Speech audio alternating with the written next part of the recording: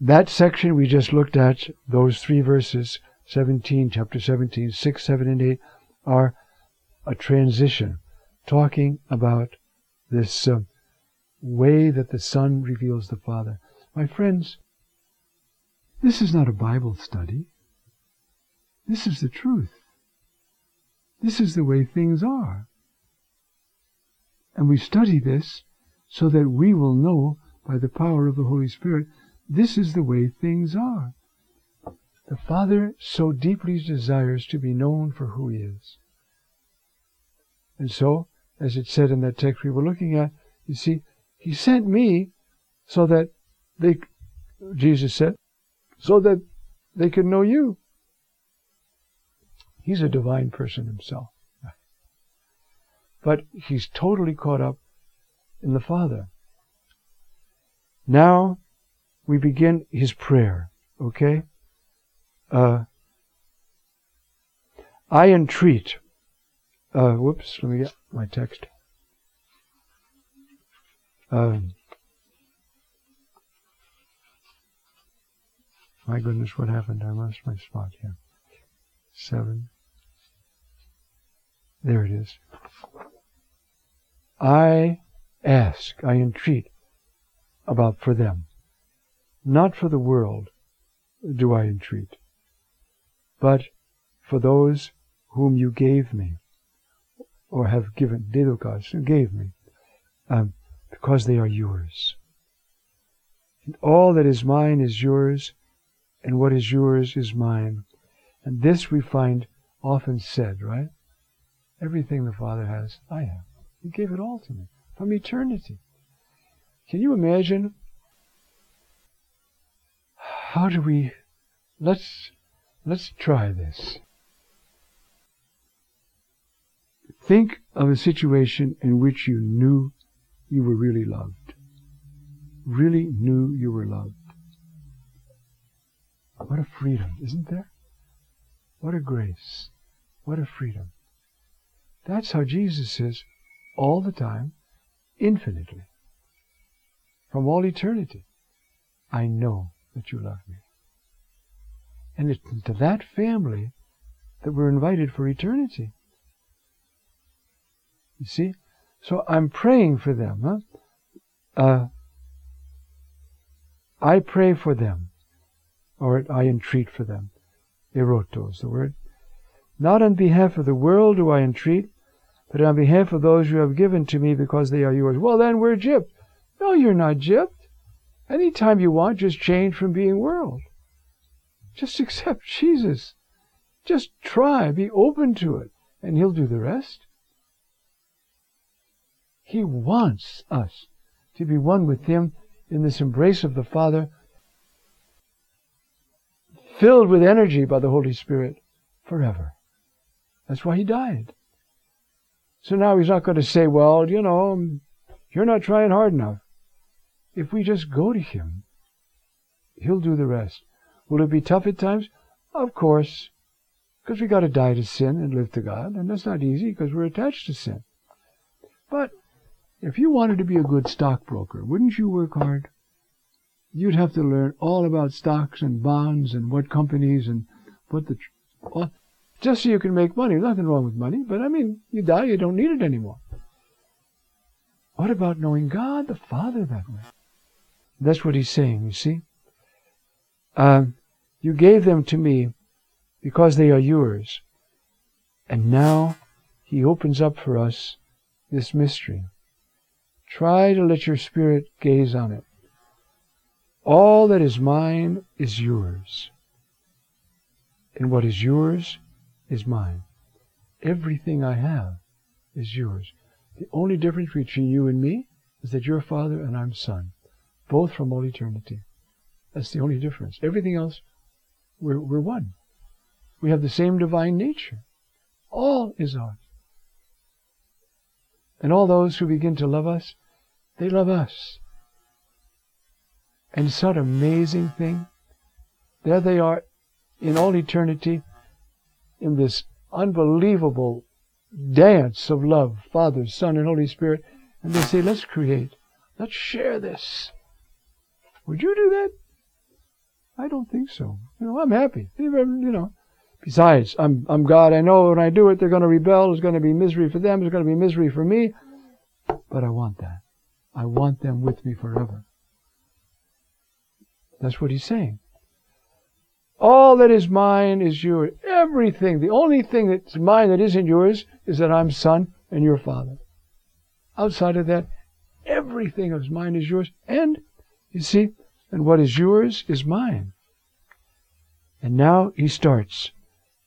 And I have been glorified in them. Because, as he's already said in chapter 6, they're yours and you gave them to me. You see that chapter 6, as if you remember way back when we did chapter 6. You see, chapter 6 is all about faith as a work of the Father. That's what it's all about. And that faith, Father works, this is the work of God, it said, remember?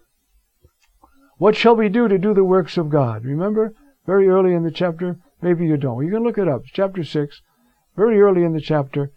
Well, after the multiplication and the walking on the water, and they come over, cross the lake, they're in the synagogue of Capernaum, and there they are, and and he's saying, look, you see, everything the Father gave me is mine, so you're mine. I want to give you everything, so that you can join us for eternity. You see, and I am no longer in the world; they are in the world, and I am coming to you. This is a difficult verse, because as the narrative takes us, he's standing right there in the upper room just before his arrest. So he's very much in the world, but in another way he was never in the world. Because the world, when you mean the world, all that is in the world is the concupiscence of the flesh, concupiscence of the eyes, and the pride of life. And there's none of that in him, nor he in it. You see? And so, I am coming to you.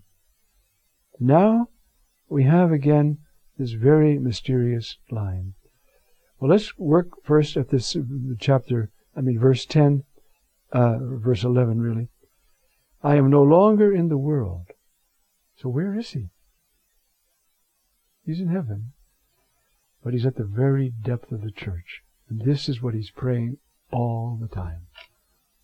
Until history ends, he is at the depth of the church, praying this for the whole church. And we can join him. So, I am no longer in the world, and I am coming to you. In a way, he's already there. In another way, you see, he's also present in the depth of the church. Praying, sustaining this church from the very depth. We just looked at this text recently. You see, though he was in the form of God, he didn't consider being equal to God, but he humbled himself. You see, and God gave him the name above every name, the name Adonai.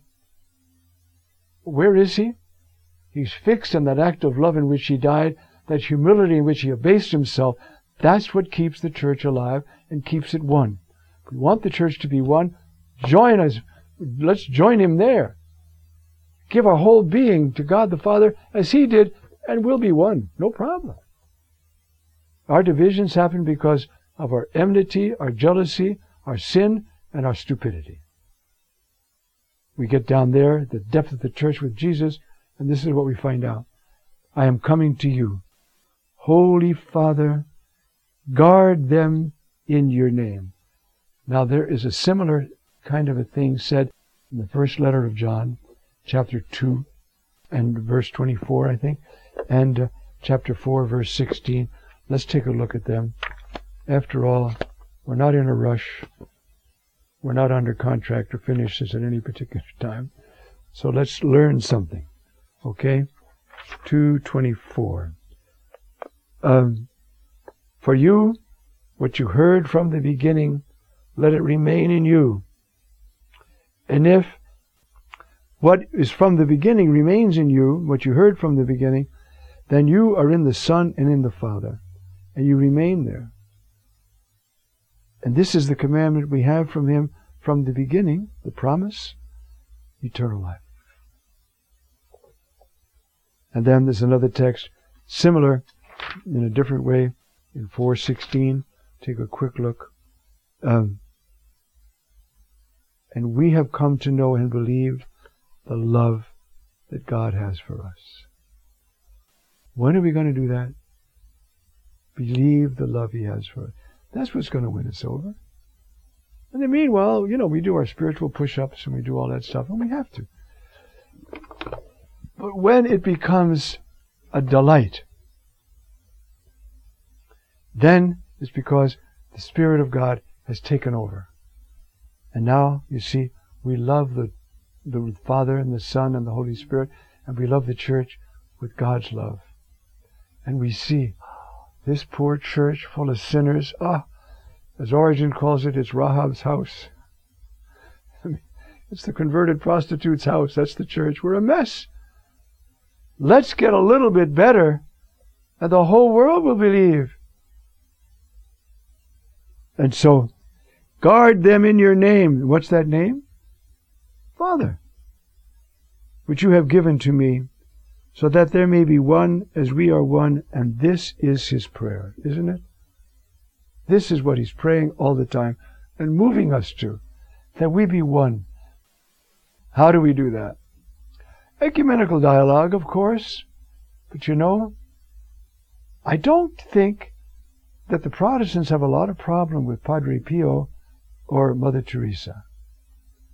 They got a problem with us. But you see, if you're transformed into Christ, you're not a problem. Now suppose the whole Catholic Church were transformed into Christ. What would happen to the ecumenical problem? Poop!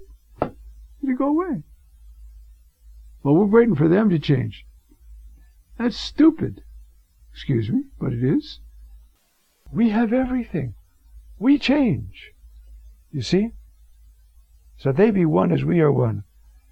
And when I was with them, I guarded them in your name, which you have given to me, and I protected them. What can that mean? How did He guard them and guards us? You see, because I gave them your name. My friends, let's stop and think for a minute. The whole canon of the Mass is addressed to God the Father. We make most of our prayers through our Lord Jesus Christ, who lives and reigns with you, Father, in the unity of the Holy Spirit forever and ever. The whole of Christian prayer is this divine affection, this captivating knowledge of the Father. That's it. You see? And when that happens to us, little by little, our hearts begin to soften. Every once in a while, we're still jerks. We get mad at somebody, we hold a grudge. But if we love the Father, it won't last long. We've got to get rid of it, because we want to be like the Father. I'm His Son, I want to be like my Father. He gave away everything. So that, and some of the saints said even when our Lord was dying, He had to turn away His face. He couldn't stand it. His own Son dying like that. For us. You see? And so that's what He says. You see? I protected them, and none of them perished, except the son of perdition, that the Scripture might be fulfilled. Now that doesn't mean God wrote the Scriptures and said, let's find a guy who fulfilled this text. It means that divine plan which works only through the freedom of men. There's nothing automatic about it. You see? God's will does not interfere. He doesn't have, in a way, you can say He adjusts to our will, though He never changes. I remember having a discussion with a friend at a restaurant. I said, now look, you see that glass? There's ginger ale and there's ice. Where the ginger ale is, there's no ice. Where the ice is, there's no ginger ale. That's not the way it is with God. Where God's will is, there's not mine. Where mine is, there's not God's. No. It suffuses ours. And He can adjust. In His divine freedom, knowing ahead of time anyway, He can adjust. Why?